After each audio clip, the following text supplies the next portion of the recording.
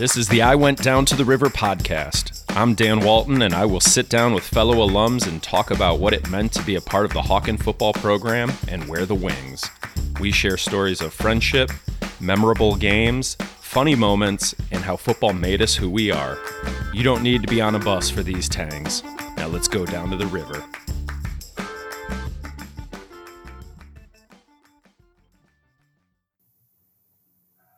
It would be easy to introduce today's guest by just mentioning his first name or his jersey number. It would also be easy to talk about his 15-plus school records that he still holds. But his impact on the football program was much more than just statistics. I'm excited to take this trip down to the river and share stories with class of 1988, tailback, safety, return specialist, O.J. McDuffie. OJ, it's great to have you on today. How you doing? Man, Dan, I'm doing great, man. It's good to see you, man. You know, you that introduction was I appreciate that, man. I remember coming to Hawken and seeing you as a young kid, man, and I look at you as a grown man, man. It's an honor to be on with you, my brother. Well, it is beyond an honor to have you on. And in fact, anytime that I get to spend a little time with you, whether it's in person or chatting otherwise, it's always special. So I'm looking forward to this time we get to share. Yeah.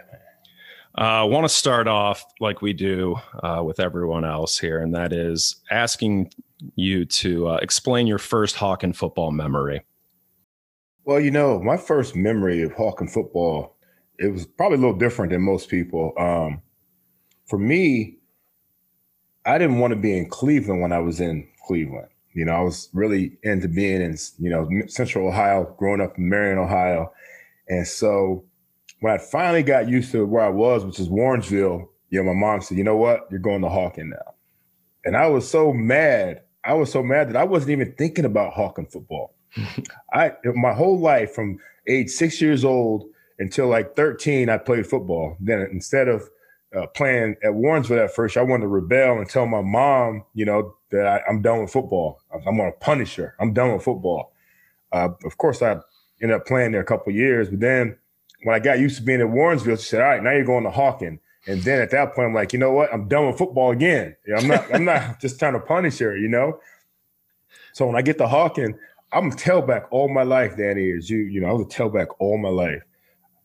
I waited so long to get to Hawken and play for your dad that they tried to get me in the position that I could learn the fastest, which became wide receiver. You know what I mean? And so I get there, man, about a week or two before first game. And of course, all the guys there have been working their butts off, man. And they were like, one of the hardest working group of guys, it was that Hawken football team. And that all started with your dad and the leadership that we had on that team. The Kevin Sledges and those guys, the Aaron Brants, those guys were the guys that were leaders. And you can Artie Haynes, those guys were the leaders right there right away. And the hard work that those guys were putting in, in those 2 days out there, you could see that this is a hell of a team. And if I'm correct, I believe the year before I got there, before me, Mel, and Marcus and all that, we'll talk about those guys a little bit later, Owen and Will, I think they were 9-1 and didn't make the playoffs. 9-1 in 1984. That's correct. 9-1. That's what I thought. And so I knew I was coming to one hell of a program, bro. And that's all you really ask for. And then at that point, I'm just trying to get in where I fit in. Of course, I didn't play much the first couple of weeks. I was still learning the playbook. But I'm going to tell you what, the work ethic, the winning tradition, the way Coach Walton handled that program was my first impression, man. And I knew I always wanted to be part of something winning. And I was hoping I would be a guy that could make it a little bit better. And that was pretty much my first impression, man. Pretty much just getting there late, finding a position to play, and then them trying to implement me on the team somehow. That's great that you mention some of the specific leaders from that team and the leadership that was definitely evident on the team in the upper class. With football being just the ultimate team game, and needing all 11 players to come together and do their job. Explain how the building of relationships and trust is so essential to just creating that team atmosphere. Man, it's a cliche, of course, man, but football is, no doubt about it, the ultimate team sport. I mean, they're really, no matter what, both sides of the football, you spend so much time together and you have to work in such unison together that, if you don't, you're bound to fail. And I think we did so much stuff away from the football field that we gained that trust and love and respect for each other. From the breakfasts at somebody's house on Saturday morning before we went to games, to the McDonald's, hamburger eating contest, at the end of training camp, to, all the things that we did, as a group, it made us play better and bond better as a team, when it came Saturday afternoon until it became now Friday nights. But, those Saturday afternoon games were so special to us, man. And, and I think the fact that we had the great leadership, I've seen some bad leadership, and there's some bad leadership out there where you got some upperclassmen that are doing the wrong things, half-stepping, half-assing, and it trickles down to the younger guys. We had guys that did it the right way. And if they saw young guys not doing it the right way, they called them out on it, man. And so I think the fact that when we did hang out, we were doing things the right way, I think that bonded us and made us a better team, per se. And not only that, man, we worked our butts off during preseason, worked off during the season. But then after that, when it got time for these guys to go into other sports, it seemed like most of us played the same sports moving forward. Basketball, most of us, some with wrestling, then baseball, some with the track. But it seemed like we're always together. And I think that helped us out in terms of bonding. So we did a lot of things together, man, and made us stronger as individuals, but it made us even better as a team. Yeah, for sure. So as a sophomore at Hawken, a freshman at Penn State, and then your rookie year in Miami. Tell us about upperclassmen or veterans on those teams who had an impact on your development, both on and off the field. Yeah, I looked at Artie a lot, Artie Haynes a lot, but because he's a running back and I wanted his position, but he was way bigger than me and faster than me, so that was a tough one to do. Kevin Slesh and I had become really good friends.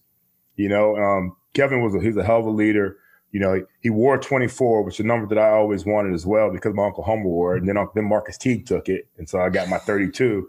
So that's how that all worked out. But Kevin was a real good guy. And I love, Aaron Brandt, my quarterback. You always got to love your quarterback. We all played baseball together as well. So that was always, some good stuff right there, man. I love those guys right there. And then when I got to Hawken, when I got to Penn State, it was kind of tough. It was a tough adjustment.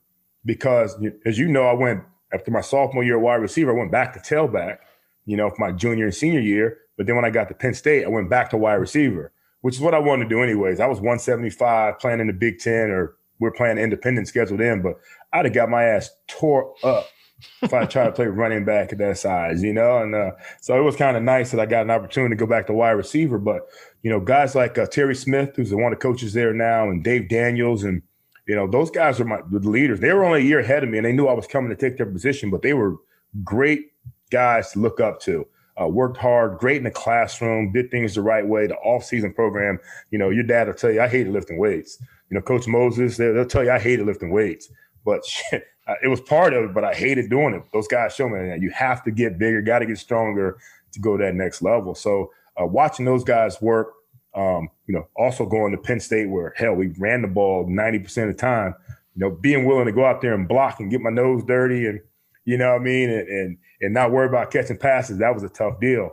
That was a tough deal, especially from a guy like me who was used to handling the rock a lot. Right. And that's another story we'll talk about your dad. When we talk a little bit about your dad, your dad had to teach me how to be a team player, man. But I wasn't used to that. So it was, I was used to it, but I still he kind of spoiled me. I'll put it that way. My last couple of years there, I was kind of spoiled leading up to there, all the way through till I got to college, where I had to, take another back seat until they figured it out again, which was great. So then I get to Miami, and that was another deal where we just got some receivers in. Urban Fryer, Mark Ingram, Tony Martin were all there. Mark Duper was still on the roster. Scotty Miller, Mike Williams. We had a bunch of guys, and it's like a bunch of grown men, I always say, Danny. Yeah. It was a bunch of grown men, and I'm still a kid coming out of college. But I was really dealing with some grown-ass men, And I thought, playing at Penn State, playing against USC, playing against Texas, playing against Notre Dame, playing against UM, that's big time football. I said, man, I can make this jump, this leap. No, it was not easy at all, man. because you got guys that went to like Middle Tennessee State that are like grown, strong men that can ball. Everybody's professional, you know. I went against a couple of guys at UM that didn't even make the pros, so I was killing them, you know. But when you get to that next level, you got all these grown men that can go out there and actually they can play. So that was another learning curve. But guys like Urban Fryer, man, you know, we got into it one time. I'll tell you about it. We were during training camp, him and about 5 guys jumped me, taped me up, and threw me in the cold tub, right?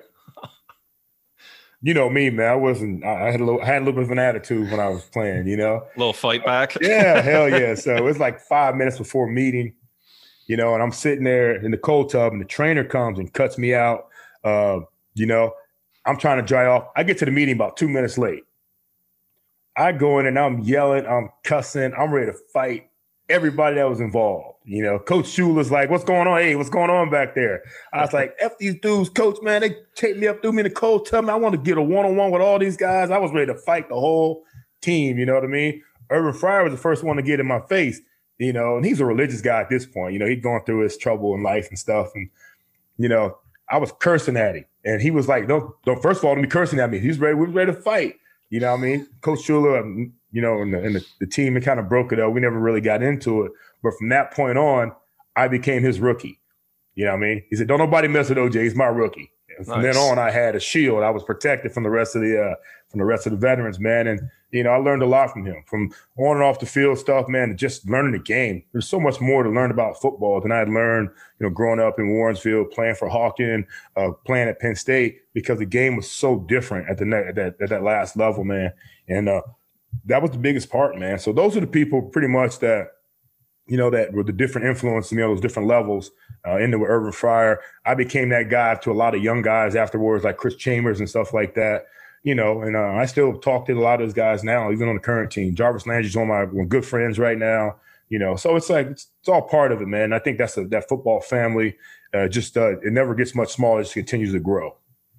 Yeah, that's exactly right. That was what I was going to ask you next is, so when it's your turn to be that upperclassman or your turn to be that vet, what did you want to make sure that you imparted on those younger players? Yeah, I just want to make sure, especially at Hawken, man, the bar was set so high as a leader, you know, for that team. You know, we talked about, you know, Slush and the Branch my sophomore year, and then, you know, you've got, you know, Dan Felt, and you've got, you know, Noonan. We got all these guys. I think Jim List was on that team at that point too. You know, we had all these great leaders through and through, but I think they all learned it from the guys previous, you know?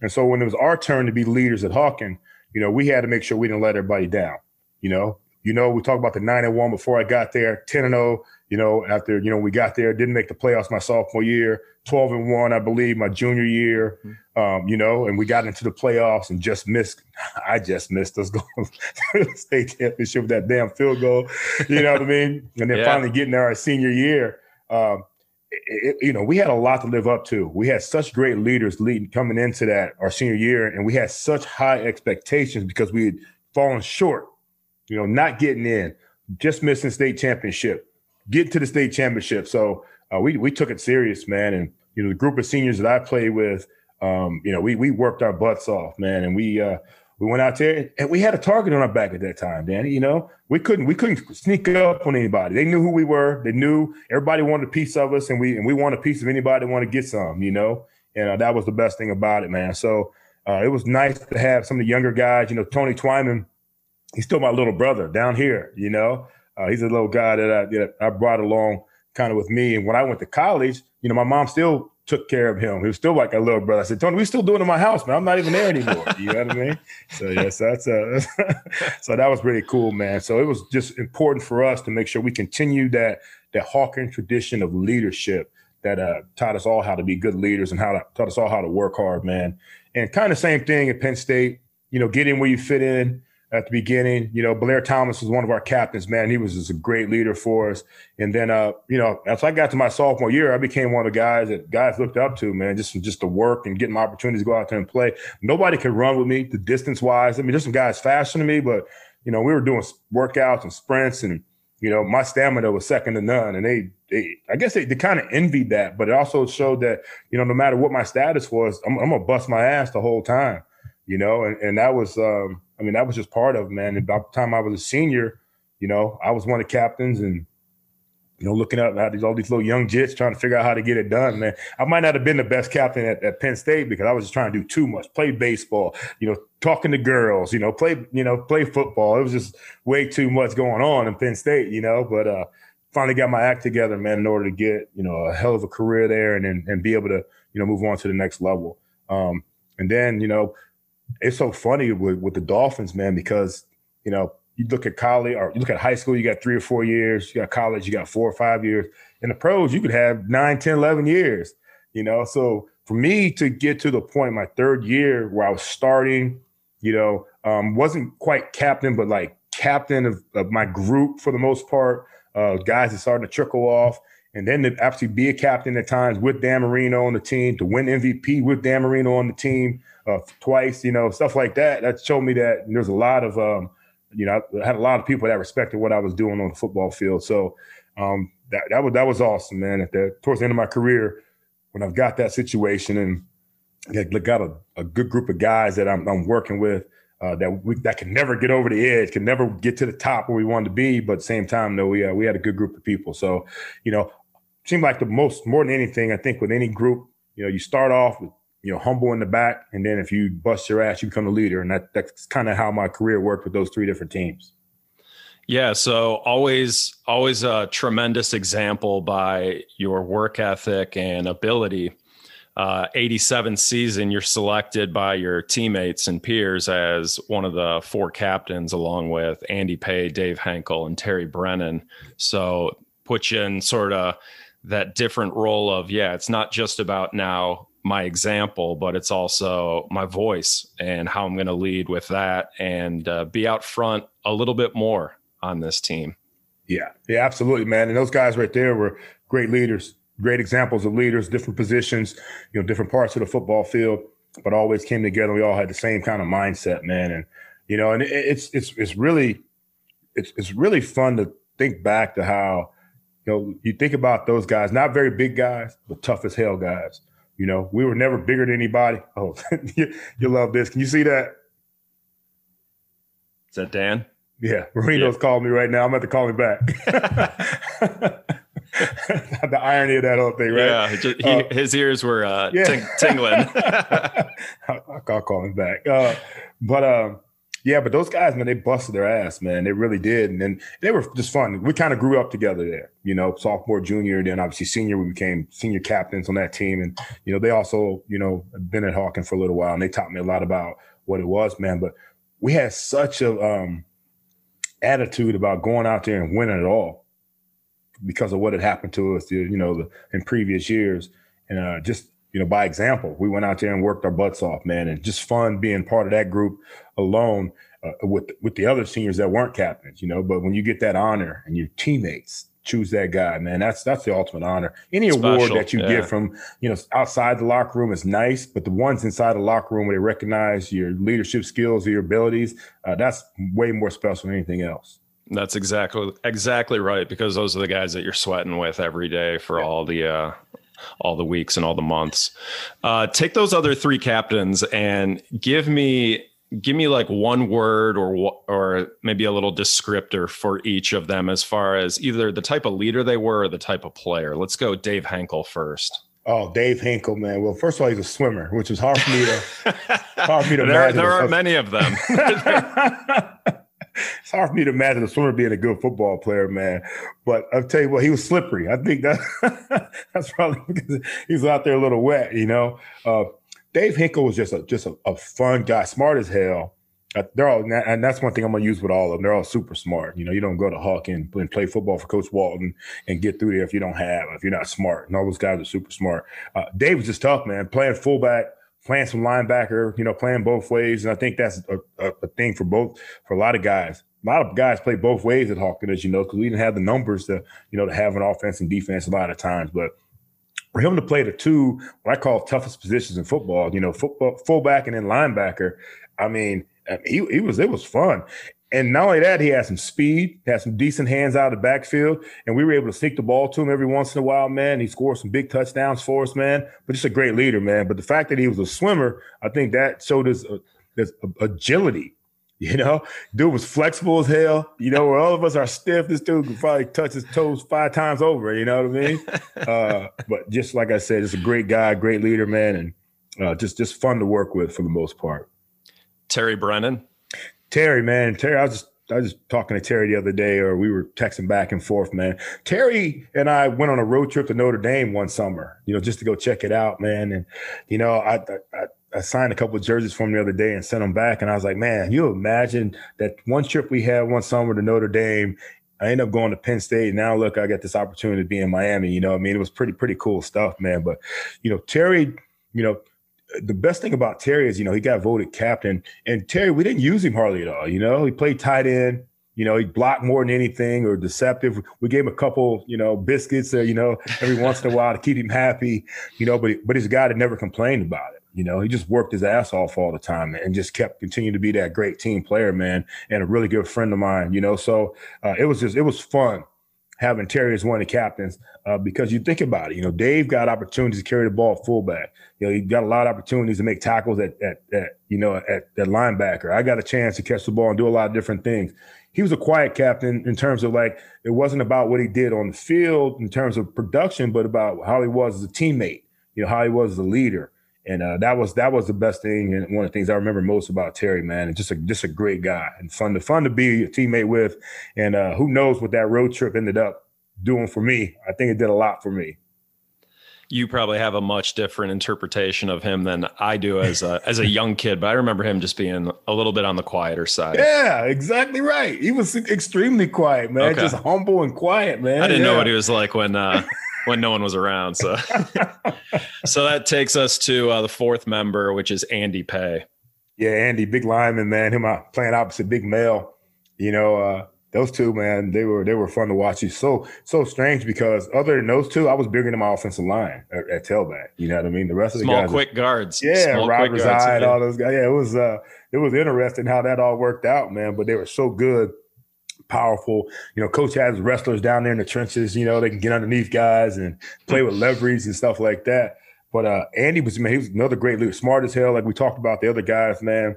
And you know, Andy, I thought, you know, his size, I thought, you know, he was going to be, you know, not as tough as he was, but he was tough as nails, man. You know, he was tough as nails, and you know, he went out there and beat you more with his mind. You know, positioning, body-wise, you know, in terms of the way he beat guys out there. But another great leader in terms of his work ethic, the way he went out and worked with the guys and, you know, and showed them how to do it.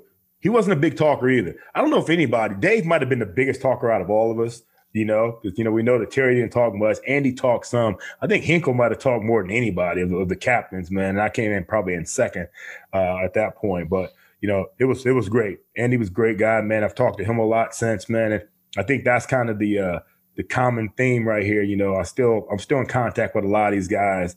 And sometimes, you know, you leave, and especially after high school, and there's only a couple of guys you communicate with. But, you know, it's good that I've been able to communicate with these guys, my former captain buddies. That is great. Similar situation for myself and everyone else that I talked to. It was special. And that family and that brotherhood, and people are keeping in touch with their classmates and people above and below by a year or two. So it's just it's a great little example of the power of that Hawken football program. We're going to take a couple of traditions from high school, and I'm going to throw them out, and I'm going to see what your thoughts are, if you have any memories of them, if they were traditions that you enjoyed or not. But the first one we're going to do is fudge. You have any memories of eating that fudge the day before the game? Fudge was great.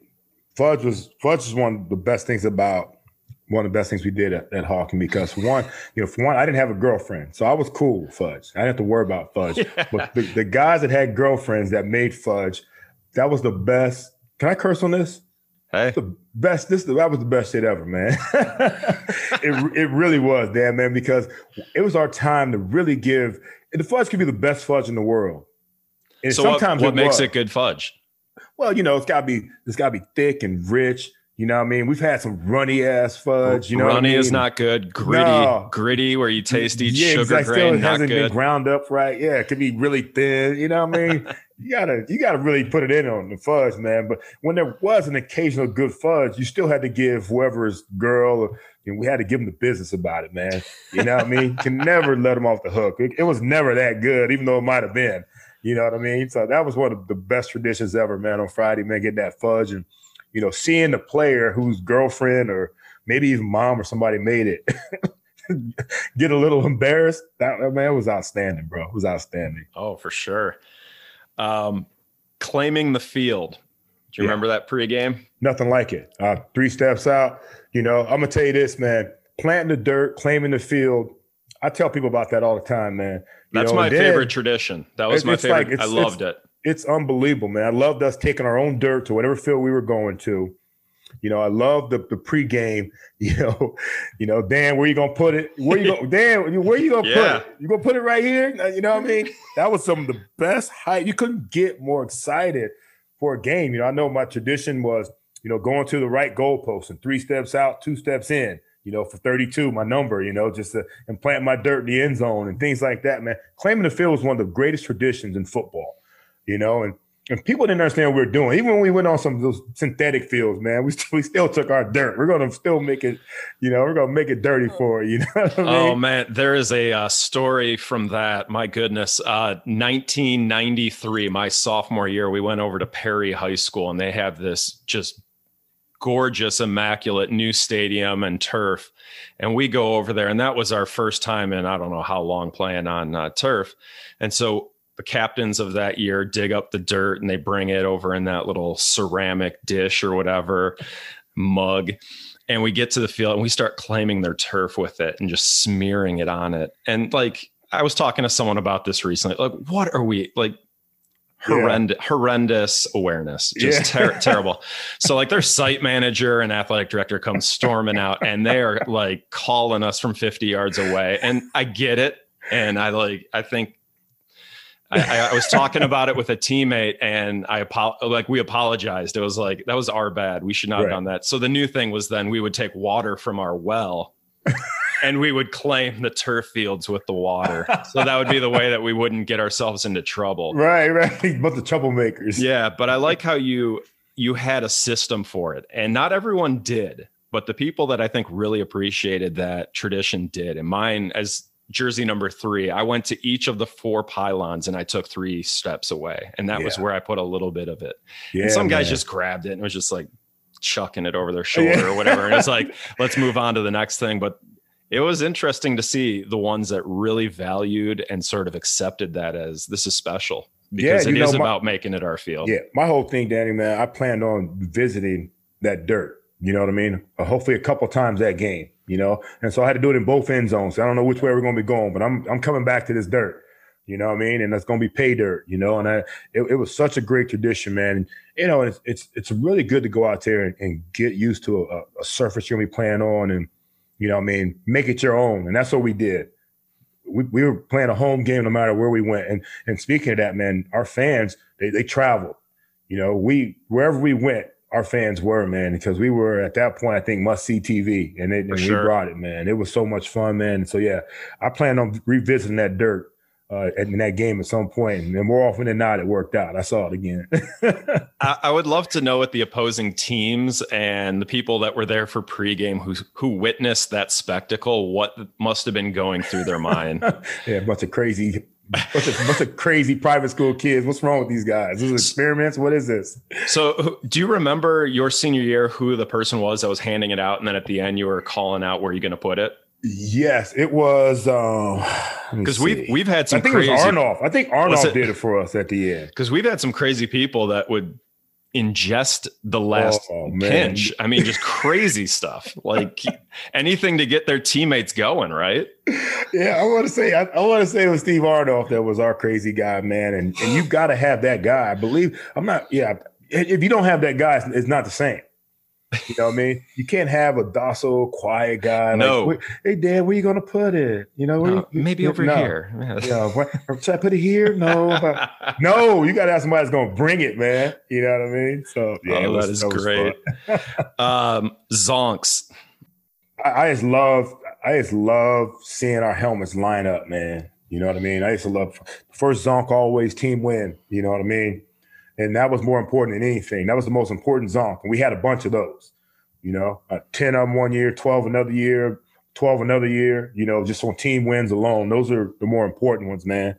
Achieving team goals, always important, I think that's the thing that coach always taught me more than anything, man, is everything was about team first. Then we're throwing some individual stuff at the end, And so to look at the back of those helmets, it's hard to see your own unless it's sitting down. But when you see your teammates and you're doing stretches or whatever, you see all those zonks lined up. It's a sign of success.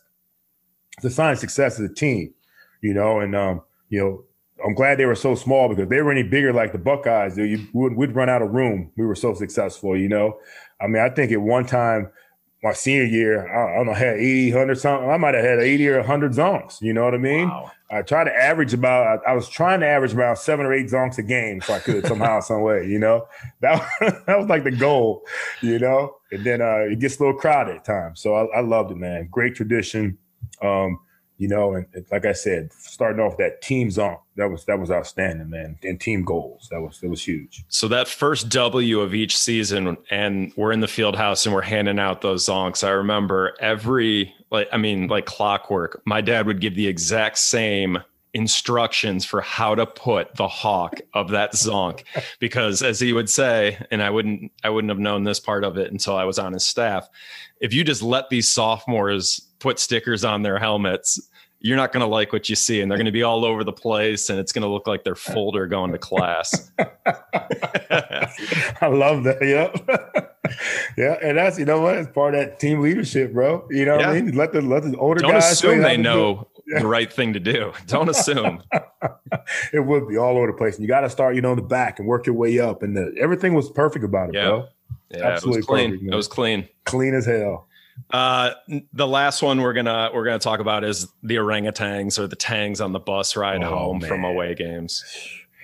Another tradition, man, that starts off slow and goes to a big old crescendo, man. And it's not good until Coach Walton has to stand up and tell everybody to clean it up. You know what I mean? Otherwise, they were terrible. And that's the thing about it too, man. It's things like that, man. You don't think about as much. But the amount of success we had, like I was just saying earlier, man, every field was our field. And, we go on the road and we win. We lose 1 on the road and then 2 on the road, playoff game, championship game. We only lost 3 games, 12-1 and then 12-2. So, the WRA game, that I don't even count that one. That was a terrible. I couldn't believe they did that to us there, man. You know what I mean? It is what it is right now, but we got on that bus on the way back, and the orangutans, man, start again with team stuff. How successful the team was going down to the river. Then it got filthy. They start as storytelling from the win, right? And then there's the one guy who decides to just take the train off the rails. And once again, going back to when I was on my dad's staff, it was uncomfortable sitting up front there, because you're like, see, listen to you now as an adult. You want to look back there and shoot eyes and be like, what are you doing? Like, don't go there. Dude, we had some guys, man. I think like Marcus Teague, he always had something slick to say. Was he one of the better? I mean? Yeah. Oh man, slick. He was always one of those guys that might get in trouble from coach. Hey, that was something. That was one of the best traditions. And you only did it if you won. Only did it if you won. Otherwise, a quiet trip home, and nobody wants a quiet trip home. Even a short trip from U.S. back to campus, you got to get them in real quick. Oh, it is rapid fire on that, because you only have about 12 minutes. That's it, man. You got to get them in, man.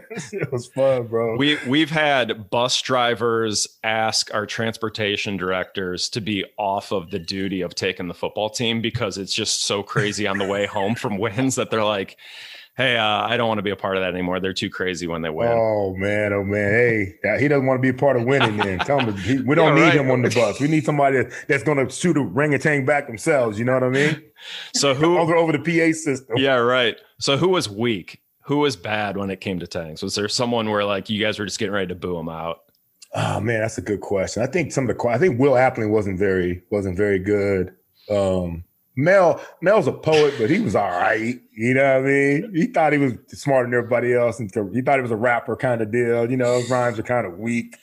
You know, but I don't know. I really sat back myself, and I might have done a couple, but I sat back there laughing more than anything. When they started getting on each other's girlfriends or moms, and you know, which is totally uncalled for, and you probably can't even do it these days now the way things are. But I sat back and just laughed at him, man. These guys so creative. You know, I think some of them had it brewing for like a week. They couldn't wait to bust a couple of them out because they've been thinking about it all week, what they were going to maybe get back from a week before. Yeah. You know, you might have got on somebody and they say, all right, wait till the next win. I got something for your ass. You know, there was a lot of rehearsal going on with some of these guys. Yeah. And the really uncomfortable ones were when the sophomores decided to speak up and chime in, because the seniors were like almost like out of their seat, just waiting to jump on them. And if they hesitated for a half second, they owned them and they just catcalled them, booed them. It was over. Mm-hmm. Yeah, it's tough, man. As a sophomore, man, you really want to be quiet. You want to blend in with the grass a lot of times as sophomores, man. You know what I mean? You really do. But when you step up in that form, you better bring it or you're going to get it. You're going to get it bad. You know what I mean? That is exactly right. Those are like the major traditions. Were there any other ones that you remember from that stuck out? Yeah, I love jogging up and down the road, man. You know what I mean? I love that. You know, you hit that road, you're running. Yeah. You know, I love, only walk it on game day. Only on game day. Only on game day, man. And I just love the fact that we have such tradition and respect and, rules. Football's about a bunch of rules, man. You know, guys that break the rules, your team's not going to be very good. That means you got individuals.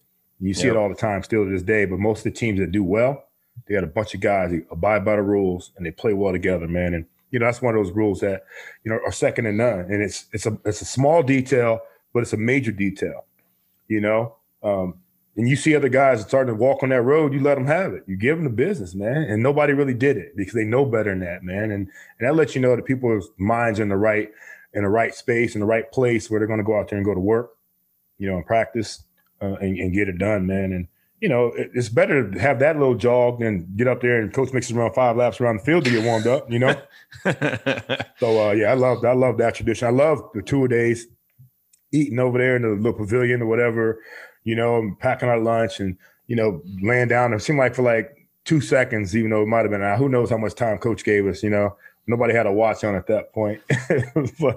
but just things like that, man. It was just always some great Hawkins tradition. Getting the jerseys, as a senior was easy, junior and senior was easy. But I remember a couple of times when I was young, being the last guy. I'm trying to think, what number did I have? I think I did get 32 right away. You were 32 right away, yeah. Yeah, I think I got 32 right away. But I was really looking to get 24 because of my Uncle Homer. But 32 was a perfect number still with that OJ. And that was really the only time, Hawkins was the only time I ever wore 32. Everywhere else I wore, I got to Penn State, I wore 45. Yeah. And then, because 24 wasn't available. As soon as 24 was available, and 32 definitely wasn't available because Blair Thomas had it. You know what I mean? He was a senior stud, number 2 overall pick in the draft the following year. And then when 24 became available, I jumped on it. But yeah, man, it was just, there's so much great tradition, man. And the most important tradition we had there was winning. We won a lot of games, man, and we had to pick up bigger and better opponents because the state didn't like us. They didn't like us running through these little schools, so we had to go play bigger teams and supposedly better teams. And we ran through their ass too. You know what I mean? It didn't matter. Chagrin Falls and, teams like that. That was fun stuff, man. It was fun seeing us go up against those big guys, and they thought that we were some little punk ass private school, over in Gates Mills. And then next thing you know, we're running around, through, by, and everything else with these dudes, man. It was fun. Yeah, for sure on that one. I love how special the Saturday afternoon game days were. I mean, like the night and the lights and the turf are fantastic now, but it's different. Yeah. Because I grew up with the Saturday afternoon. And so that just has like a little different place in my heart, and the memories of waking up and doing the team breakfast at someone's house, driving to the school. And when you get in your locker, guys were grabbing their game cleats and they were painting them white cleats, and taking that red marker and making sure that swoosh or swipe or whatever, Puma Rocket, whatever we were that year, was crisp and red, and it looked appropriate. No one went and walked the road to that field with dirt on their shoes or anything that looked anything less than clean and their best. Yeah, and that's part of it right there, man. You know what I mean? Look good, play good. Look good. You know what I mean? And our uniforms were sharp. The uniforms were sharp. I think we actually got the new uniforms my junior year. Yeah. You know what I mean? And that was like, we busted them bad boys out, man. And when you do shit like that, you better bring it. You know what I mean? And we were ready to bring it, man. We had the pro socks starting that year. You know what I mean? And we were legit. We were legit. And you're right about that Saturday afternoon game, man, because, I actually went to a few Friday night games, against, maybe Warrensville might have been playing, go watch those guys play. But when it came Saturday, we had standing room only because everybody played on Friday. There was a lot of people out there, and we didn't know how many other players from other teams were out there watching us play on Saturday afternoon, and we made it a lot easier for the other team to come scout us because they played on Friday. They came and scouted on Saturday. We did. Just like your dad and you guys go scout on Fridays when we had the Saturday games, same thing, but come see what you're about to get into. Please come watch. I just remember being out there and watching that field, and I see people along the fences. It was standing room only a lot of games. On that Saturday afternoon. Once the word got out about who we were, it was just like, come one, come all, man. And it was packed. It was packed in that little stadium, man. And it was fun, man. And we always enjoyed going out there and putting on a show, man. We were such a disciplined team. You know what I mean? We made very few mistakes. Didn't turn the ball over very much. And we took advantage of all missed opportunities from other teams, I think, man. And that was huge for us, man. But that, you said it best, man. That Saturday afternoon, I'm gonna tell you one thing that we were stupid about is the race to the to the facility. Yeah. I mean, that was like dumb. We were like dummies, young dummies at that point, man. Yeah. And Mel had the slowest car, probably of everybody, you know what I mean? So there's no way we're gonna beat anybody to the stadium unless we just ran every single light, you know what I mean? So but yeah, man, we got there mostly, knock on wood, safe and sound, man. And, pretty much got us in the mind of playing fast, playing quick, putting on those uniforms like you're talking about, man, and making sure we looked our best, our Sunday best, and going out there, man, and dominating. Yeah, for sure. So we talked about the sophomore season, that 1985 season, how it was a 10-0 season, no postseason because football has always been the only Ohio State sanctioned sport that does not let everyone make and qualify for the postseason. So you had to earn your way in. And back then it was 2 teams from the region, I think in 85 or 4. And so we just missed out. Right. And to go 10-0 and not be able to make the postseason and have to have things end like that, I can't imagine how frustrating that must be, because you're looking on the outside saying, we belong with the teams that are playing week 11, yet we can't. Right. You had a really strong first season in the football program. Like you said, you were a wide receiver to start. That 51 catch, 780 yards, and 12 TDs in that season are all still tops in the records for a single season. But you also mentioned, right? I didn't know that. For a sophomore? No, total. Those still hold for single season. Come on. Yeah. Oh, wow. Yeah. Okay. Hey, Aaron Brandt, man.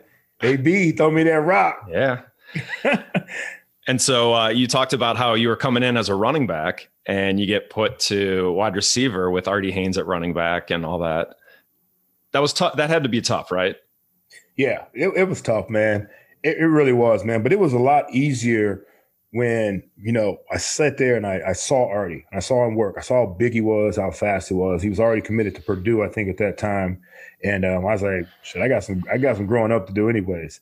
You know what I mean? And it was really tough because I'm used to toting the rock and toting it a lot, And, I felt like the more I got it, the better and stronger I got, But the way your dad had it set up, we threw the ball 60% of the time, at least.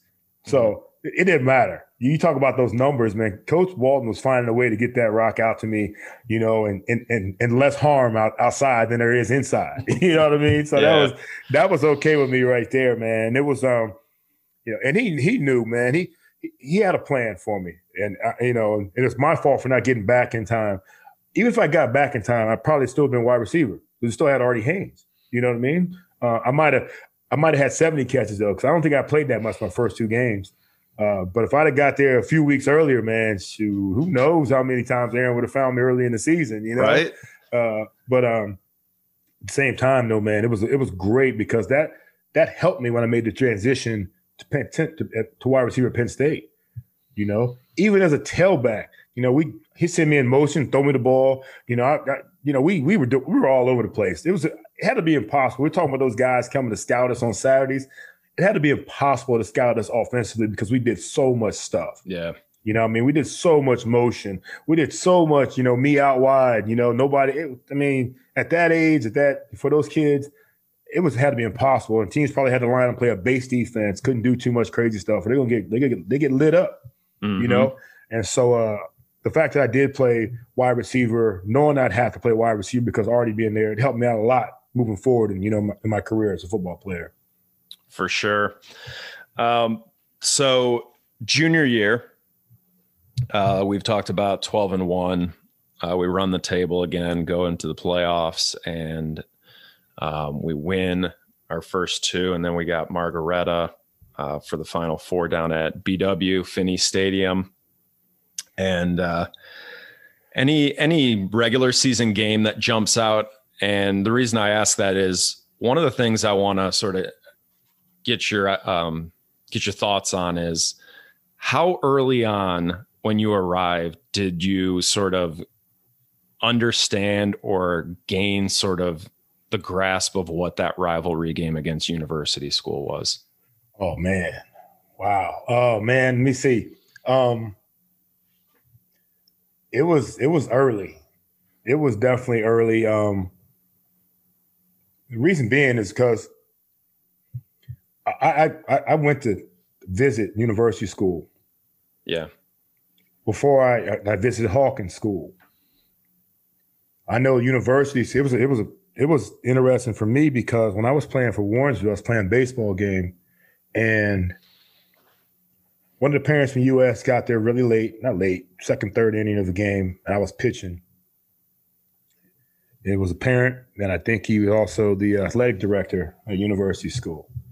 And he sat in the stands, and he asked one of the parents, "How are we doing?"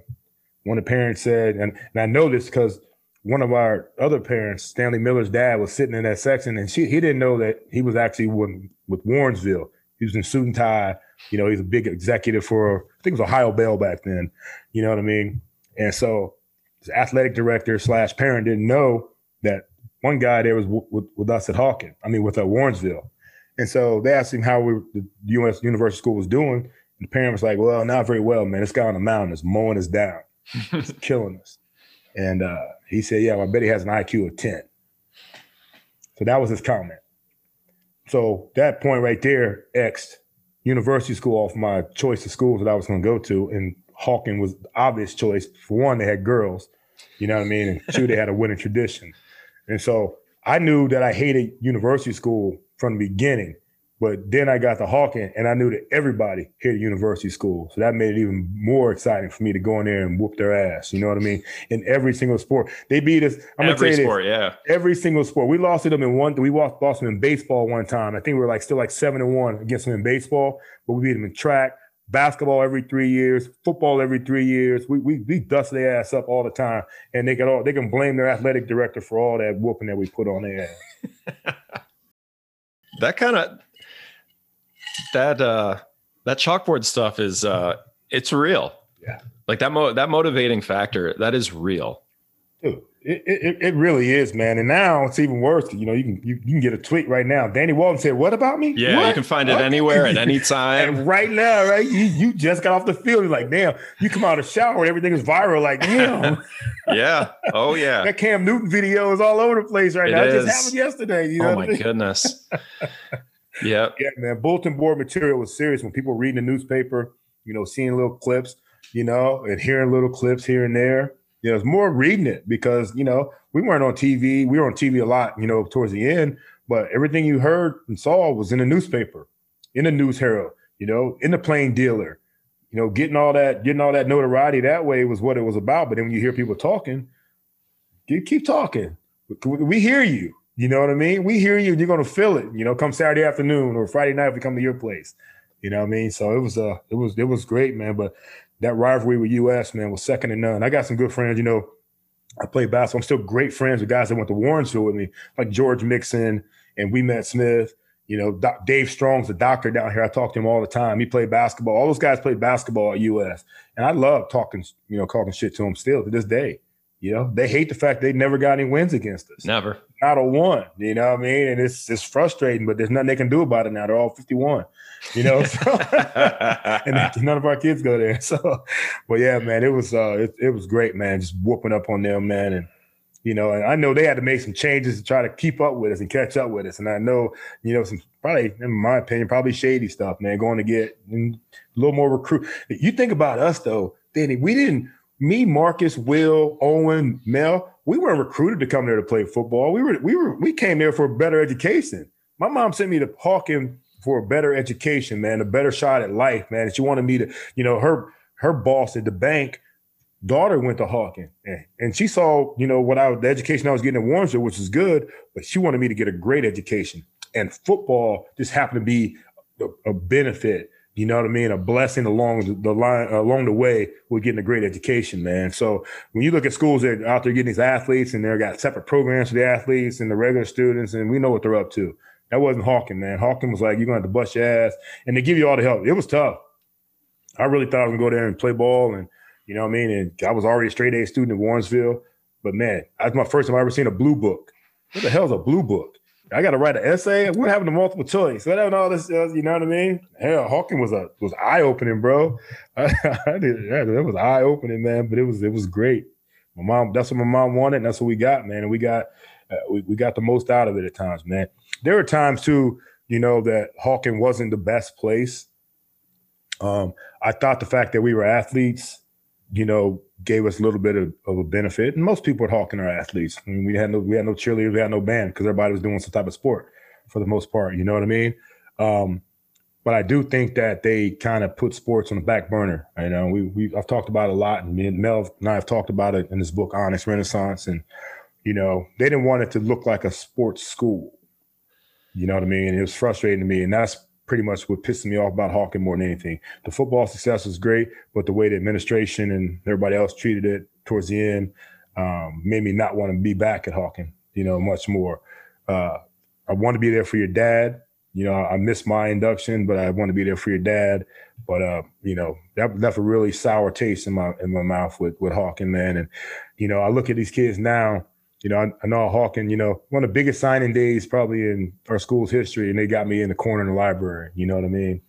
Because they don't want it to look like we closed school down just to right kid. You know, and for some reason, and only they would be able to answer for themselves. But why administration would worry about having these great moments for their students, like it's going to somehow trump and change the narrative of what type of school it is.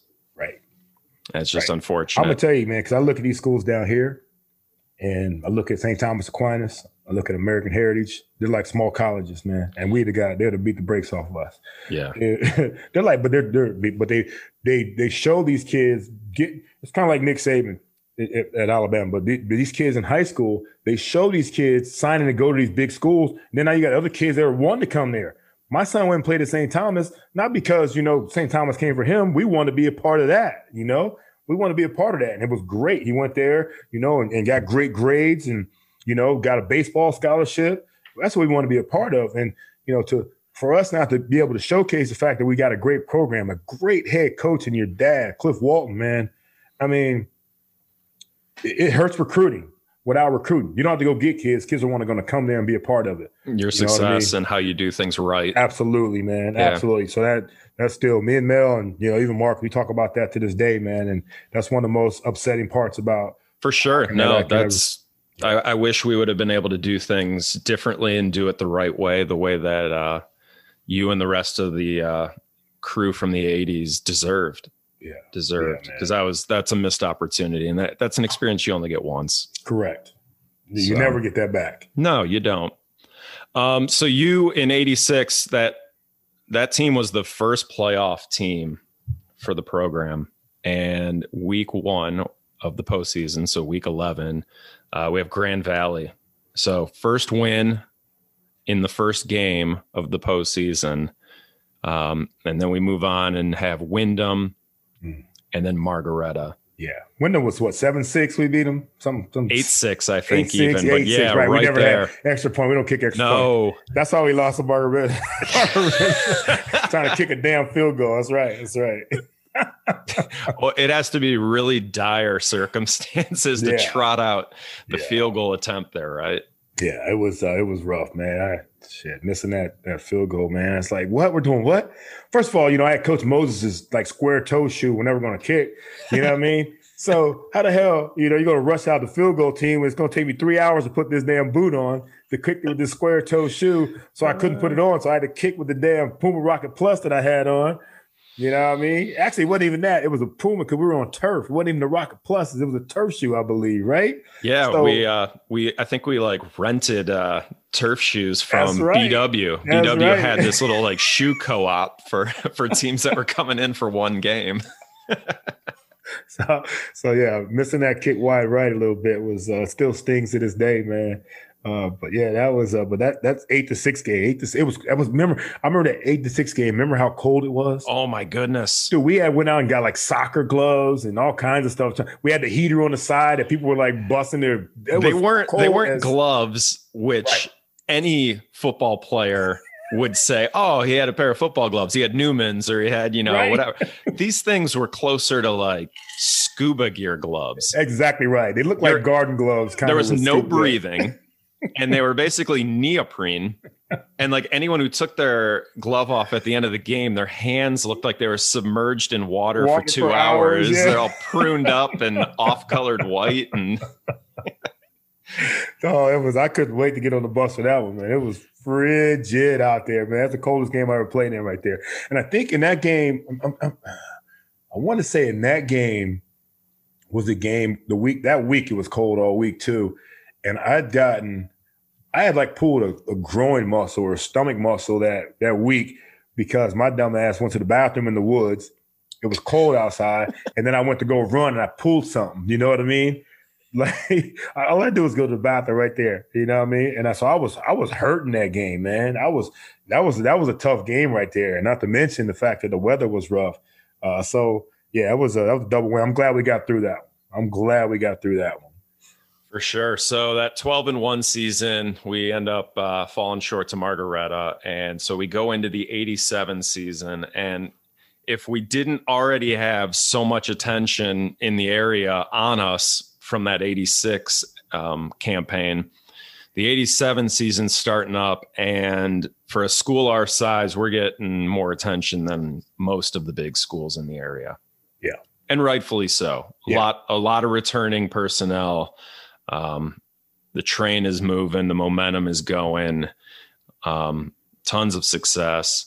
And so that season was about beefing up, like you had mentioned earlier, beefing up the schedule. And so Tom Bryan, the athletic director, and my dad got what at the time were supposed to be sort of more quality opponent. And it didn't show when you look at what the scores were of those games. So a 9-1 regular season. We don't have to talk about the WRA game, but I would be interested to hear what your sort of impressions were, because I know that they are going to be very similar to anyone else that I've talked to that was at that game. Yeah, we got hosed. We did 1,000%. We got hosed in that game. They know it. You know what I mean? They can say whatever they want as they're picking up their kids, to go home. Grown ass men. Are you saying those PGs are a little too old? Yeah, exactly right. Exactly right, man. And for them to call back, I think 3 touchdowns that game for us, and for them to get that win. Was that the 7-6 game? What was that final? 7-6. Yeah, that's what I was thinking. They know they got hosed. You know what I like most about it all, Danny, is that the Plain Dealer showed that we got hosed. I read that article on the Plain Dealer afterwards, and they were like, they really put it out there that, we had this touchdown callback, that touchdown on some BS. We played a really good game, and we had one mistake on offense from the secondary. Our secondary, I'll take credit for that. But our secondary gave that long touchdown, it's like 70-something yards. But then you look at it, it was like 150 yards total offense and over 300-something yards total offense and 3 touchdowns called back. So they know that we got hosed, man. And it was an absolute joke, man. But I'll tell you what, fired us up, bro. We're pissed off, man. We should have been undefeated that season again. And, and they just gave us momentum headed in towards, what we had to get done, man. But that was a bunch of BS, man. And it pissed us off. And the rest was history that year. And I'm going to tell you this, we'll continue talking about the rest of that season, man. But we should have won it all. And, we should have won it all. But that game right there, with those grown ass men, we whooped their ass, and they still, and they're probably still talking trash about it. I had some guys, man. I'll tell you a quick story real quick, man. I had a guy, I want to say about 15 years ago, lives down here, and he was bragging to his buddies that, I beat OJ in high school. My team beat OJ in high school. And I'm like, who the hell is this dude, So I ran into him, right? This dude's he's a big money guy down here.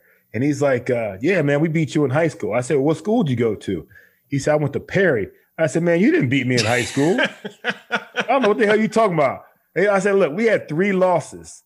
And I said, and you definitely were not one of them. I promise you weren't one of them. You know what I mean?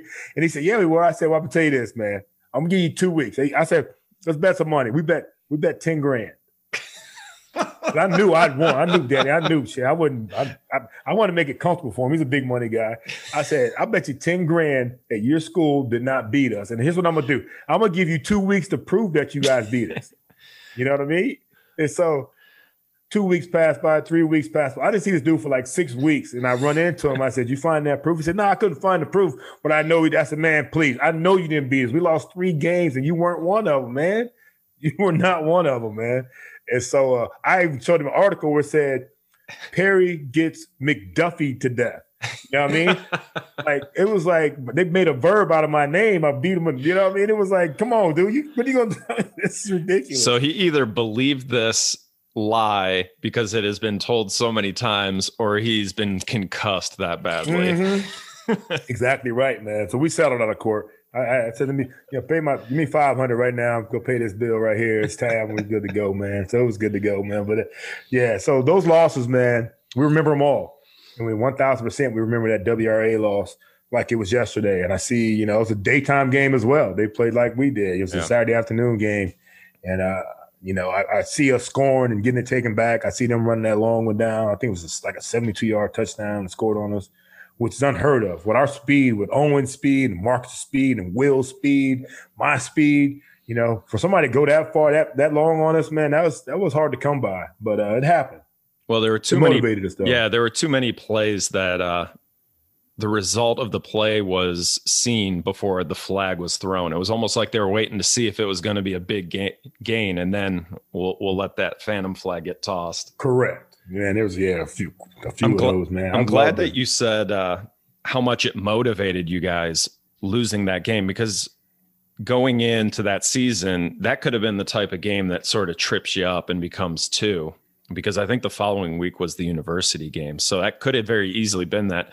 I had been told that actual game tape was not watched the following Monday, that my dad and the rest of the staff decided we're not going to watch it. We're going to move on. We're not going to dwell on this loss. We're going to keep going because we've got plans that are more than just this little hiccup. Yeah, and you know, I don't remember that being the case, but that's probably wise because we can sit there and bitch and moan about it again. You know, oh, that wasn't a hold. Yep. Oh, that wasn't this. That wasn't that. You know, it was definitely time to turn the page, man. But I tell you, man, I'm sure that we went out there and the practices were sharp and crisp, and you know, wasn't even going. You know, don't give them a 50-50 opportunity to call a flag in these situations. You know what I mean? Go out there and make these plays. You know, and man, from then, man, I mean, we were always such a disciplined team, man. And for us to be beaten on penalties, it wasn't us, and that tells you how much of a homer job it was too. You know, we don't beat ourselves. We never beat ourselves. You know, if a team is a little better than us, so be it. But we never really beat ourselves, man. And so that told me right there that we got hosed, and everybody knows it. Maybe WRA doesn't feel that way, but the rest of the Cleveland area knew it that day for sure. So the regular season finishes up 9-1. And before we get into talking about the 4 opponents that we had in the postseason, I want to ask you about a decision that you made to make some red towels for your teammates. And I want you to tell the listener where that idea came from and what it all sort of looked like in the final form. Yeah, man. Well, I still got mine. I still have my towel somewhere. It's in my trophy room. But man, you know what? What I love most about that is, you know, we had a lot of guys that weren't flashy like I tried to be. You know what I mean? And they still wore their towels. You know what I mean? They wore their towels anyway. So what I did is I made towels for the whole team and the coaches. You know, and I'll tell you this, Eddie, I'm still crafty on the sewing machine. I believe it. I'm still crafty on the sewing machine. Yeah, my dad told me you totally stitched that yourself. I totally, man. I totally, my mom and Marcus and his mom, they, did a lot of cutting stuff, but I did it all on my sewing machine at home. You know what I mean? And I sold, gotta be like 40, 45, 50 rags. With coaches, 45, I bet, would be a pretty good guess. How long did that process take? Was that something that you did following week 10 going into that first round, or was that right? It was two days. 2 days. Okay. Two nights really. Cause I was going to school, but the 2 nights, once I got it all cut out, man. And once I got past the first couple, it was easy selling from then. The hawk I made, I had to cut it out in 2 different parts. It was two different whatever they are. It was in 2 parts. So I had to cut it, and then I had to butt it up together, and then I had to iron that on. Then I had to sew the rest of it, sew the belt loop in. Man, it was fun, man. I was so hyped to go, man. You know what I mean? I was everybody had to get the rags going, man. And to be able to put the numbers in the hawk on them, man. They were sharp. They were that was really one sharp. Thing too that I liked about it, man. It was pretty much, your number and the hawk and let's go. And everybody continuing with what we talked about with I was looking for the word stencil earlier. That's the word I was looking for. Yes. 2 different stencils that I had to put together. Well, you talked about earlier about how sharp our uniforms were. I thought it was just another little, addition to those badass uniforms that we had, man. And, and everybody embraced it. Everybody wore the rags, man. And, it was a statement. And like we talked about before, when you do stuff like that, you better go out there and play well. And the team went out there and played well. You got a guy on your team that talks trash. Everybody else got to back him up. That's kind of like talking trash, and everybody else backed me up on that. You know what I mean? Yeah, definitely. So week 1 of the postseason, Petersburg, Springfield. Week 2 was a rematch against Chagrin Falls. That was a week 1 opponent as well. So seeing them a second time over at Menor High School. Yeah. They hated that. Right? They hated that. They didn't. They saw what happened in week 1, and they definitely didn't want to see us again. But they did. They thought going into that game that if they put every one of their efforts towards stopping you, that they would get the result that they wanted. And it turned into Dave Hankel's biggest first half of the year. He was running traps for days and nights.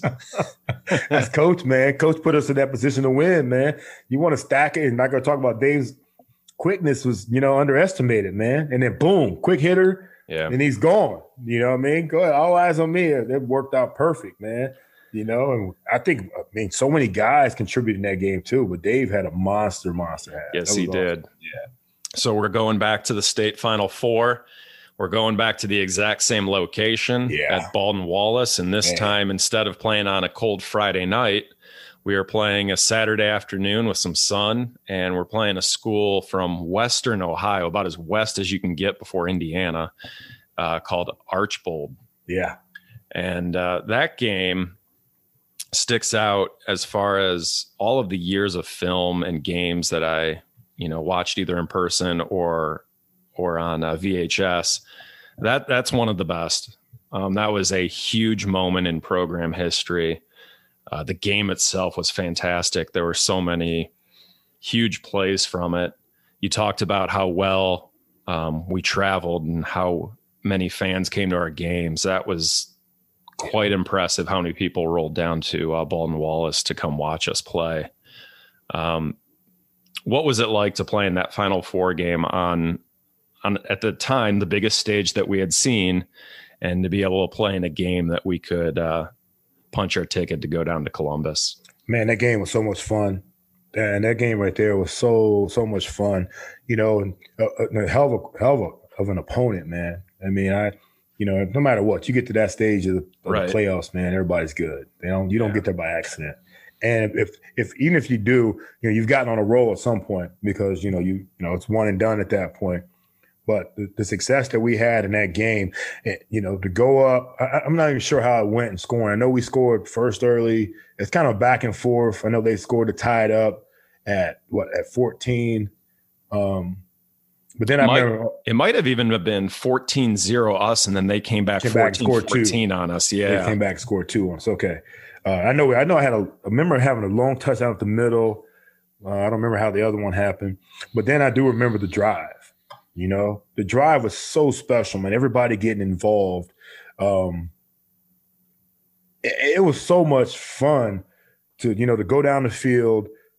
Everything was working. The plays were working. Coach was calling the right plays, and then to be able to catch that game winner on that, I think it was a quick out, in the end zone, and to know that we were headed to Columbus. After all that we've been through, we were headed to Columbus, man. That game was outstanding. And you're right, man. The fans, you could hear it. It was packed. It was loud. No better student section than, Hawken when we were coming out to Hawken football games, man. We it started before I got there and it continued, man. But, those guys came out and boy, were they noticed by us as players, man. Because I remember making that catch and the crescendo of yells that I heard was like, it was deafening. And it's an open stadium. It's not like it's like a dome or something. It was like, and it was so loud, man. And just that feeling and seeing that picture. I've seen it. I haven't seen it recently, but the picture in the Plain Dealer with me, like, with my arms out and like, we're going to Columbus. Yeah. I mean, it was just special, man. But what I love about that is, man, how everything just worked out. We picked them apart all the way down the field. Wasn't a big play at the end. We're like, boom, boom, boom, methodically moved down the field. And then to get that touchdown at the end, man, and know that we were headed to Columbus, man, it was just finally, they're going 10-0 and not making it, missing a field goal the next year before going to the States. And then getting that opportunity to finally go down there, man, it was outstanding, man. It was so much fun. It's a lot of times, man, where you do 2-minute drill, and here's the thing about us though too, Dan, and this, we had very few opportunities to do 2-minute drill, especially at the end of a game. We were winning big a lot.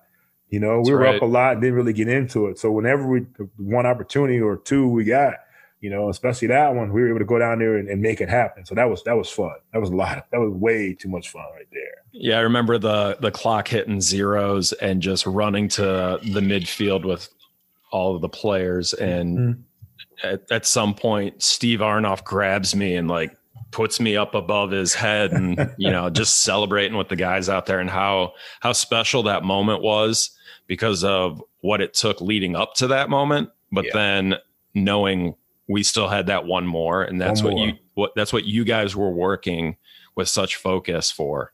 Yeah. But unfinished business, man. We'd been to that step before. We didn't cross it the year before, but, all we cared about, man. We were the talk of the town. We were the talk of the state. You don't just get into a championship doesn't matter, man. You got to win it all, and that's how you back it up. And I know we're going to talk about that game too, man, but that's how you back it up, bro. It was one of those games, man. Fun. That was fun, man. Hawking sports, man. I had a lot of fun, and I'm gonna tell you, there are a lot of different sports I played there. As you know, I talked to people and they're like, man, you played this and that and this. And I said, yeah, I played 4 sports in high school, played baseball, doubleheader, wouldn't jump between games to get my track, stuff in. And, but there was nothing like playing football for Coach Walton, man, and going out there and, finally getting that opportunity to win it all, after that game. It was a lot of fun. So the lead up of heading to Columbus, getting out of school early, having a little bit of a special schedule that week to accommodate. What, they let us out of school early? What? Hawking let us out of school early? Shocked. They didn't make us go like an hour before the game. I'm sure Tom and my dad had to probably work hard for that one. And so the parents put together, or maybe it was the parents, maybe it was the athletic department, I'm not actually sure, get the charter bus all set up. That makes it just a little bit extra special heading down. And so you guys head down to Columbus for a championship matchup against Columbus Academy, a school very similar to Hawken in a lot of aspects. Yeah. And playing on the old turf at Ohio State, not the new turf. So any elements that get to be either really wet or cold completely changed the track. And unfortunate to us, that is what happened shortly a day before the game was to be played. And so we're playing a team that is a little bit more downhill, not as dependent on the athleticism. And then you match up against us, who has athletes all over the field, left and right, behind, everywhere. And this field is in a lot of ways like an ice rink. It was a mess. Yeah. And it was unfortunate that game couldn't be played in perfect elements to sort of see what it really would have looked like. Cause I think you and I both know how that would have gone, but you play the hand that you're dealt, and we had to put up with that. And we came up on the short end. Yeah, man, that game right there. Who knows if we win or lose that game. If we have the weather the week before, though, I guarantee it's a much better competition for us. For sure. You know what I mean? I guarantee that our quickness and our speed shows up. We weren't able to use it. We're a lot of misdirection we had. Guys are slipping, falling. Like you said, they're all downhill. That played so much into their advantage being downhill because there's not a lot of cutting, and we make people miss. Yeah, we were a lot of 1-cut, 2-cut guys, and open field is our friend. Right. And so we're not going to, like we talked about earlier, I was bigger than my guards and center, you know what I mean? So we're not the biggest team. We're not going to overpower you, but what we will do, though, is we'll make you miss, and we'll misdirection you. You know what I mean? Get our slots coming underneath, on a counter or something like that, misdirection. Man, I remember slipping so many times on that field, and no excuse, man. They came in, their game plan, it worked better for them in their favor, their game, their style of game, and they were coming downhill. And, as a safety, I don't know, I probably had 8-9 tackles, and that's never a good sign. No. Your safety has a lot of tackles, you know what I mean? It's just bad all the way around, and man, to be in the lights and in Columbus and, playing for it all, and to have that element situation, no excuses. They beat our ass. They beat us 21-0. You know what I mean? But damn, we had a chance to play our style of football in that game. It'd have been a lot different ball game, and we know that. They still might have beat us, but damn, guaranteed it came down to the wire for sure. And it might have been the other way around, because I'm telling you, we'd have ran them until their tongues came out of their shoes. As fast as we were, as quick as we were, I wish they would have had to chase us down and run after us, instead of just touching us down. We slipped half the time, man. So, like I said, no excuses, but we really probably should. We would have gotten their ass for sure.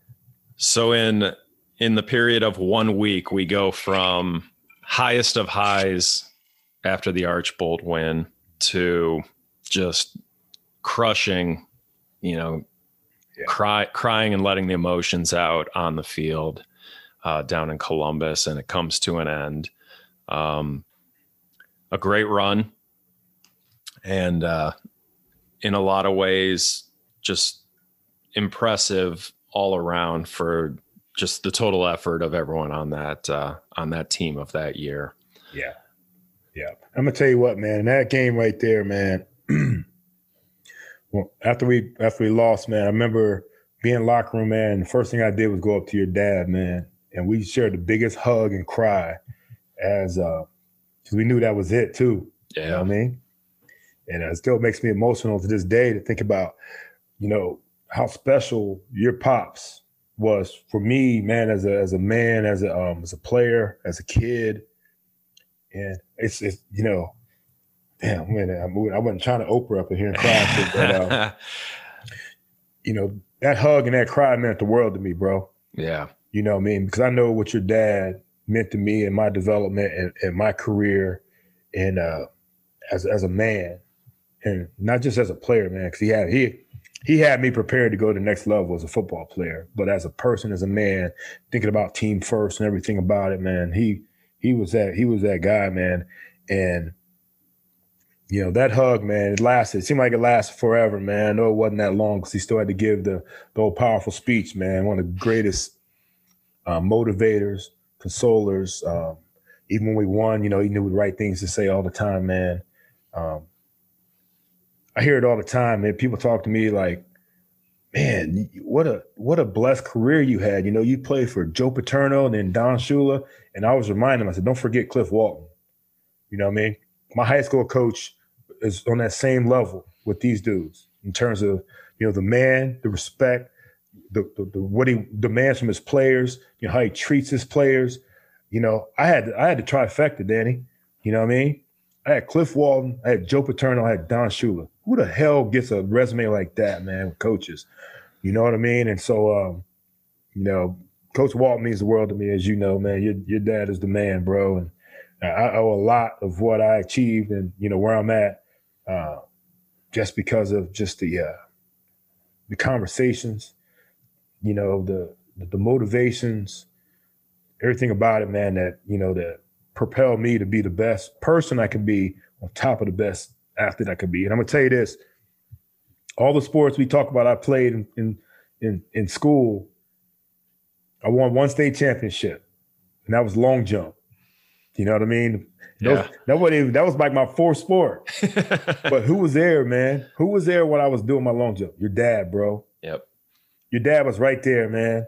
You know what I mean? And it meant the world to me, man. He's just a special, special man. And man, oh man, I don't know, man. My path, and God bless my mom, man, for sending me the path that she sent me. First moved me to Cleveland, then moved me to Hawkins, and then I get to meet Coach Cliff Walton, and the rest is history, man. But it's I don't know where I'd be if your dad wasn't in my path to where I'm at right now. I appreciate that. That's a special recollection there. Thank you, OJ. I appreciate that. No doubt, man. You guys, man, and you're your young ass, all you youngins, all the little kids running around. So you're not off the hook, bro. I was just a little dude running around the program. I spent every 2 a day from who knows when, 85 on. Yeah.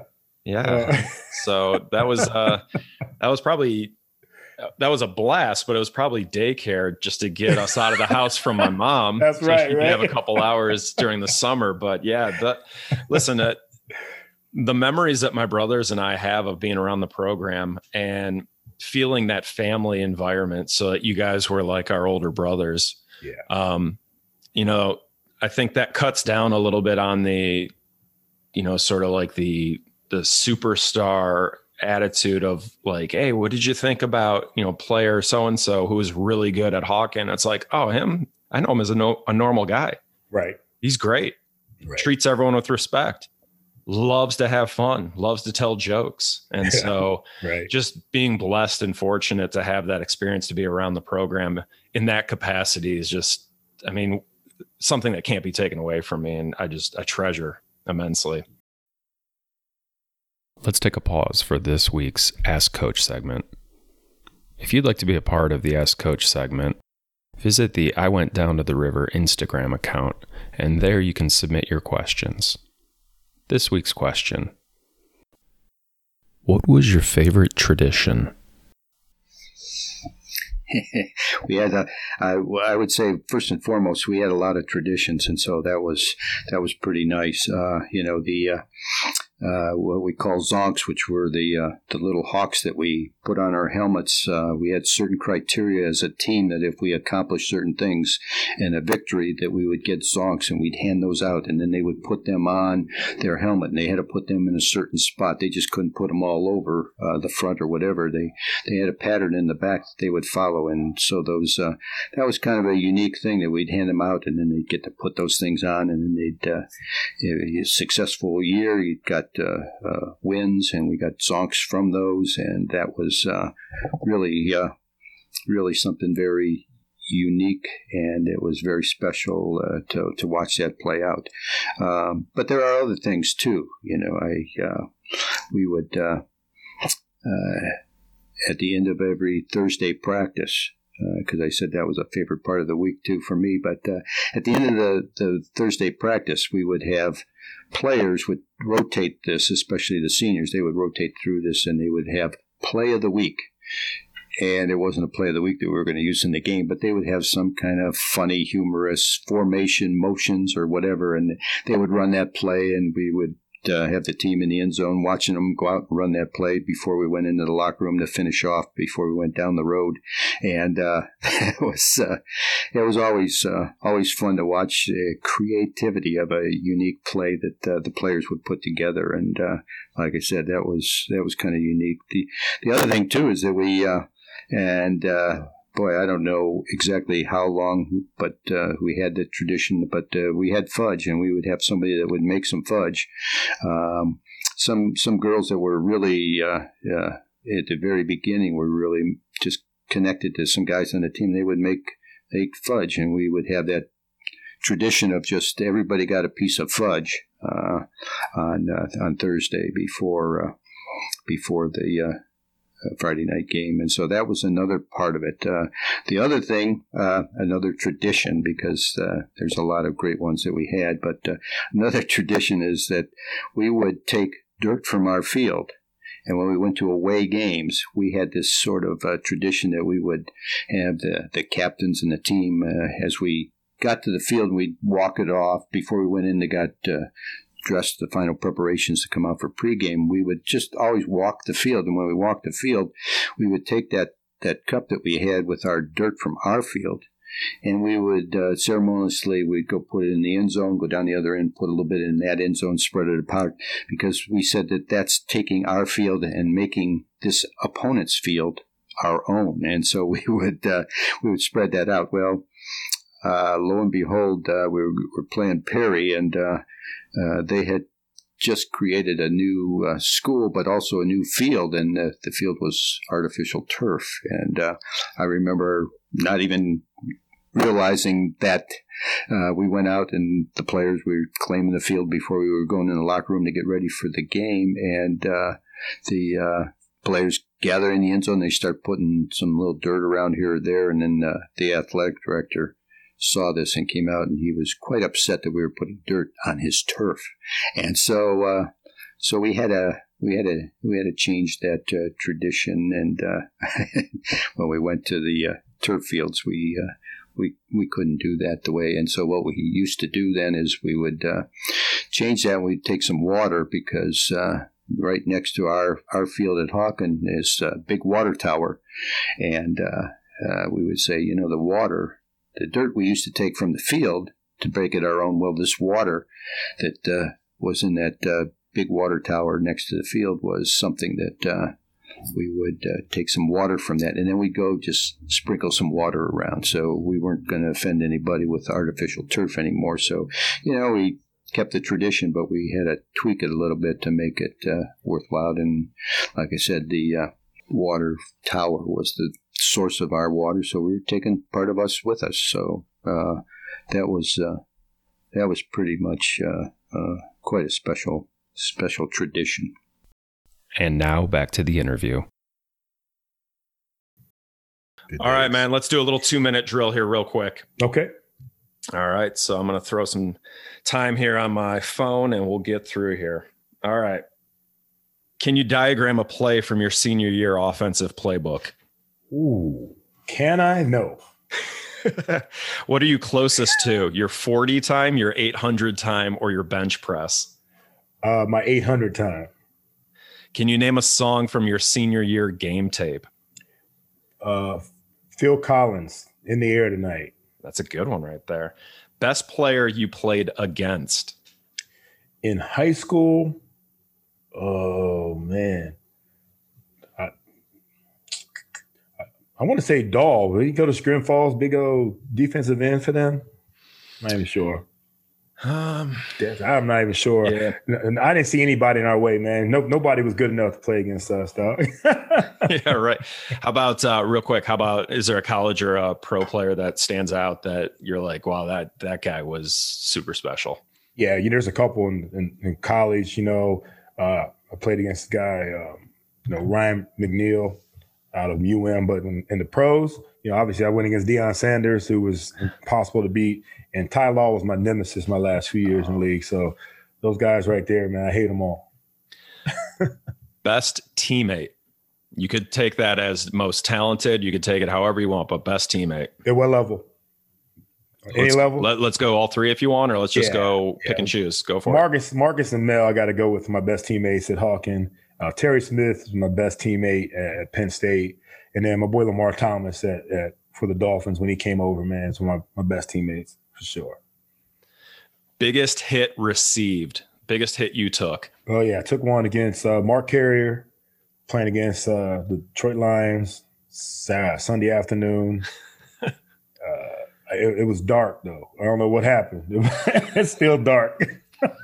Split my chin wide open, man. Oh, man. Yeah, it was ugly. It was ugly. All right, man. That takes us to 2 minutes. Thank you. Appreciate that. You got it, bro. All right. We've talked a little bit about the similarities and the differences sort of between high school and college and pro. I don't want to spend too much time on this, but like, what would you consider maybe to be one of either the biggest differences or things that is most similar about that high school to college jump? Yeah, high school to college jump. I think one thing that was similar, like we talked about a little bit, is, the coaching that we went from. I went from, a great staff at Hawken, obviously, with your dad being the head man and Coach Moses and the guys. A lot of discipline, a lot of respect, a lot of flawless type of football and the approach to the game. The work ethic, was second to none.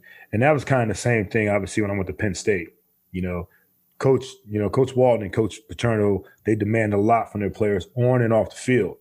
Some coaches, all they want to do is coach football. These guys coach life, and that was more important than anything. I think, the respect that both of these coaches got, in their different worlds was second to none, and so that was like it was an easy adjustment for me going. And here's the thing about it too. Coach Walton, your dad, or Coach Paterno, neither one of them cuss.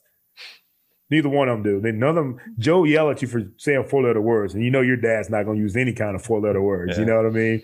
And so it was like that respect right there was just, it was great.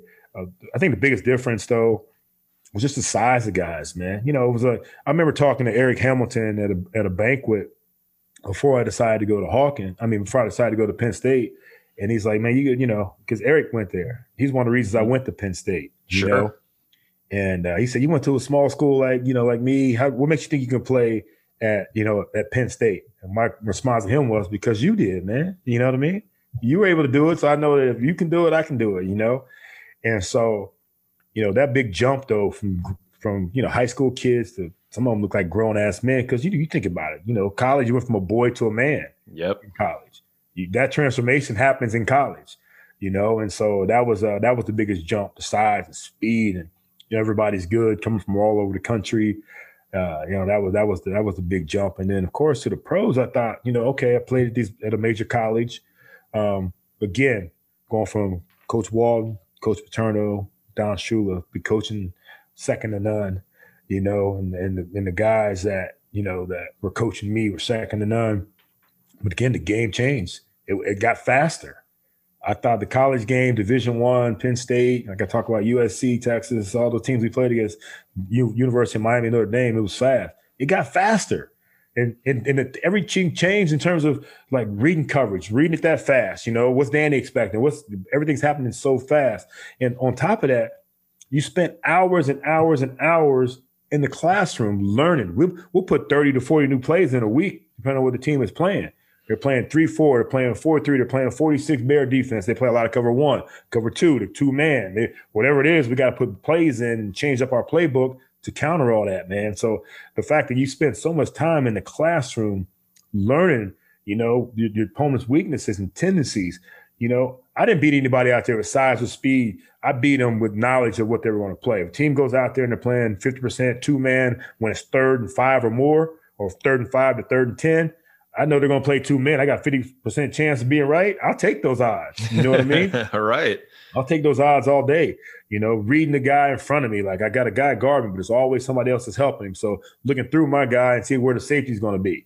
Danny Marino was always great at holding the snap count, just so they show their hand a little bit. They're going to buzz the 2-man, or is this guy safety going to shoot to the middle? Do I have one-on-one here? Do I have another guy that's helping him inside? Just like things like that were all the things that made me successful. So that didn't happen that much in college. In college, they're playing cover 3. You see them in cover 3. They're playing cover 2. You see them already in cover 2. So I can go ahead and run my route. But the stuff that had to happen on the run in the pros, because they were disguising it so much, I had to count on that week in practice tendencies and what we did in practice to beat coverage. And it worked out great for me. So those are different things. And like I said, from a boy to a man in college, and then in pros, the game got a lot faster. And then the knowledge of all the other guys you're playing against are all pros was unbelievable. So, yeah, it was a hell of a transition in all 3 levels. I bet. I can't imagine. That at the professional level, it's about that scouting report and the prep that whole week, because that's your livelihood. All day. That's what you're doing. That's your job. You're putting everything into it. Yep, that's your job at that point. And that's one thing too, Danny, I didn't talk about. People don't. That's our job at that point. They say, well, everybody makes excuses for players. Oh, he's got the new offense coordinator and every 3. So what? Yep. That's your job. Mm-hmm. You're there. You're in that facility 7-8 hours a day. That's your job. I don't care how many coordinators. Did the coordinator come in the middle of the season? If that didn't happen, I don't want any excuses. You know what I mean? So hell, man, it's yeah, man, it's your job. And the guys that weren't professional about it, they don't last. They can have the most talent, but they didn't take it that serious. They won't last in the league. I don't care who it is. Yeah, you can skate by maybe for a little bit in college with just that raw, amazing talent, but when it gets to the league, those guys are going to fizzle out if that's all. We had a couple guys. We had to put their name in the play so they knew what they were doing. Oh, jeez. You know what I mean? Because they were just that dumb. Athletic as hell. But you had to put their name in the play, like Steve Wright motion. Come on, man. Dude, learn you it. You gotta be kidding me. Spend some time, man. Learn it. That's it, man. So you're talking about it being your profession. Let's take a moment. Talk about what you're up to these days. Now that your playing days are over, what's keeping you busy? What's keeping the sort of the competitive fire going? Yeah, man, a lot of things are trying to. I'm always competing. My kids hate it. We play Monopoly around here, and I'm trying to win. We go out in court, we play a little horse. I'm trying to win. There's never a day that I'm not competing. My wife and I, we play cards. I'm trying to win. She kicks my ass a lot now, but that's going to change. I'm feeling a little momentum coming my way. You know what I mean? Every once in a while, I'll have someone tell me like, oh, you let your daughter, I have 2 daughters. You let your daughters win? I go, no. Yeah. Like they got to, what, because I have daughters or because I have kids? Like, what are you saying? And they're like, oh, no, you let your kid. No, like you're not, that's not what you're supposed to do. Like that day when they earn it now they know what's going on. They've got to earn every win around here, man. There's no hall pass. There's no freebies around here, man. And they, it frustrates them sometimes, but I don't even care. My wife's like, oh, you got to let them nothing. That's not life. I'm teaching. This is life. This is a life lesson. Plus, I need these wins around here. I don't get very many wins in my house, Daddy. You know what I mean? Everybody else, even the dog. My dog gets more wins than I get around here. You know what I mean? So exactly right. But yeah, man, it's and so that's been it, man. The kids, you know, we're in real estate right now. My wife is doing really well. We're at Compass Realty, and she's you know, she's my new quarterback. You know, I've been doing it for 3 years now. She's been doing it for like 18 years. And she's just killing the industry, man. We talked about it a little bit off air. It's been hot down here. It's good business to be in right now. Good business, man. And so that's been really good. We're with Compass Realty. We're the McDuffie team, which helps out. We get a lot of opportunities. We are actually preferred realtors for the Miami Dolphins, which helps out a lot. We haven't gotten any of their big guys yet. We've been bugging them to get like the Tuas and the Van Noys. We'll get those guys eventually. But we've been helping out some of the practice squad guys with rentals and small places. And, you know, so we're very, very busy in that. I'm a part of the Miami Dolphins Alumni Advisory Board. So we help out players that need assistance with anything from the smallest thing to the biggest thing, childcare to, you know, assisted living to and everything in between. You know what I mean? So, that's a big thing for us. And then I run my foundation, Catch 81 Foundation down here in Miami, where, you know, we go out and we provide resources for underserved, underprivileged kids that are in the Miami or Fort Lauderdale area through events like bowling or Halloween parties or toy drives, things like that, man. So just staying busy in a community that I've spent most of my life down here. I was saying that the other day. I came down here at 23, and now I'm 51. So I've been here most of my life. I've been in South Florida. So it's home, man. And they've embraced me down here in this community. So it's imperative, like my mom said, you've been given so much. It's imperative that you give some back. And that's what it's been about. Is there a location that anyone can go and get a little bit more information about that Catch 81 Foundation of yours? Yeah, we're at Catch 81. Well, we're rebuilding our website right now. Okay. But we're at catch81foundation.org. It's up and running. It's not very active in terms of a lot of things going on, but that's where our home is, catch81foundation.org. Awesome. And the fish tank? Yeah, I forgot about that. How did I forget about the fish tank? You got a lot of things, man. You got a lot of things. Fish Tank podcast, man. It's we're on the Miami Dolphins podcast network, and it's been great. We've been doing it for like 2.5 years, and we take some older players, and it's probably why Danny, we've got a recording tomorrow, and I got to get some stuff from one of our old quarterbacks, and Danny's going to give me some information on a little bit in the quarterback room. Marino is, and but we talked to some of the former players, former staff members, former coaches, and we talked about, you know, things, football that aren't X's and O's, things that happen in the locker room, happen on road trips, you know, that are funny. We just did the Dolphins actually just did an animated piece with Zach Thomas and Larry Izzo and how we hazed them a little bit, you know, their rookie year at a golf course. But it's so good. You got to check it out on YouTube, man. And we just did the one, and I think I posted a picture when Danny Marino and Jim Carrey were about to do Pet Detective. That was my rookie year. And so I've got a picture of me, Dan, and Jim Carrey my rookie year, but they did an animation of how Danny ended up getting that role in Pet Detective. So, but that's all been part of what the Fish Tank has been about, being able to go out there and tell these stories and have these guys on.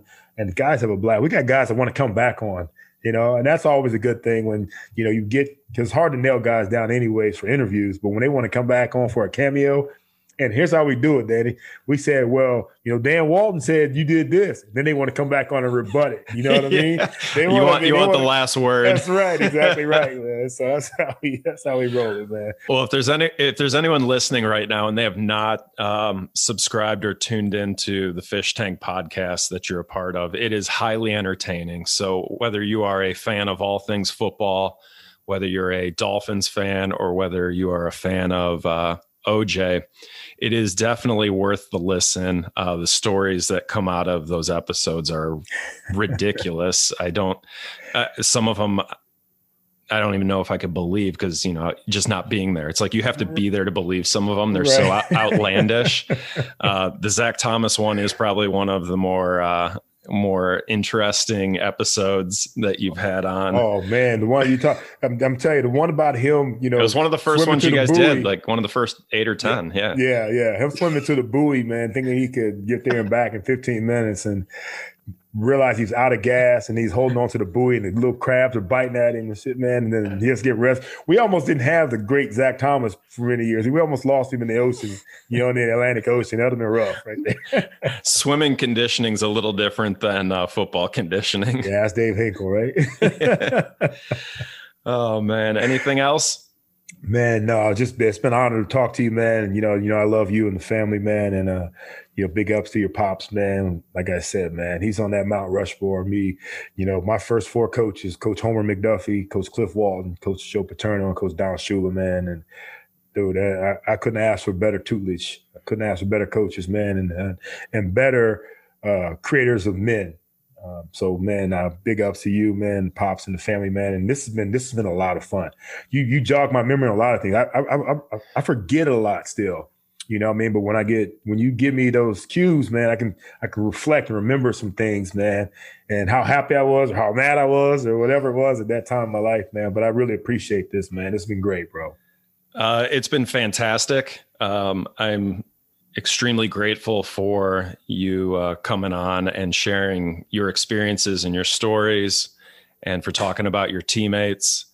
Like I've said, you've always been just fantastic to the Hawken football program, to my dad, and to my family, and very thankful for that. Appreciate that. To the listener, I hope you enjoyed this trip down to the river with OJ McDuffie today, as we retold the stories from the 85, 86, and 87 Hawken football seasons. Take care. Thanks for spending time with us today. Please subscribe wherever you get your podcasts. Tell a friend and spread the word. And until the next episode, like my dad always says, good night, Irene.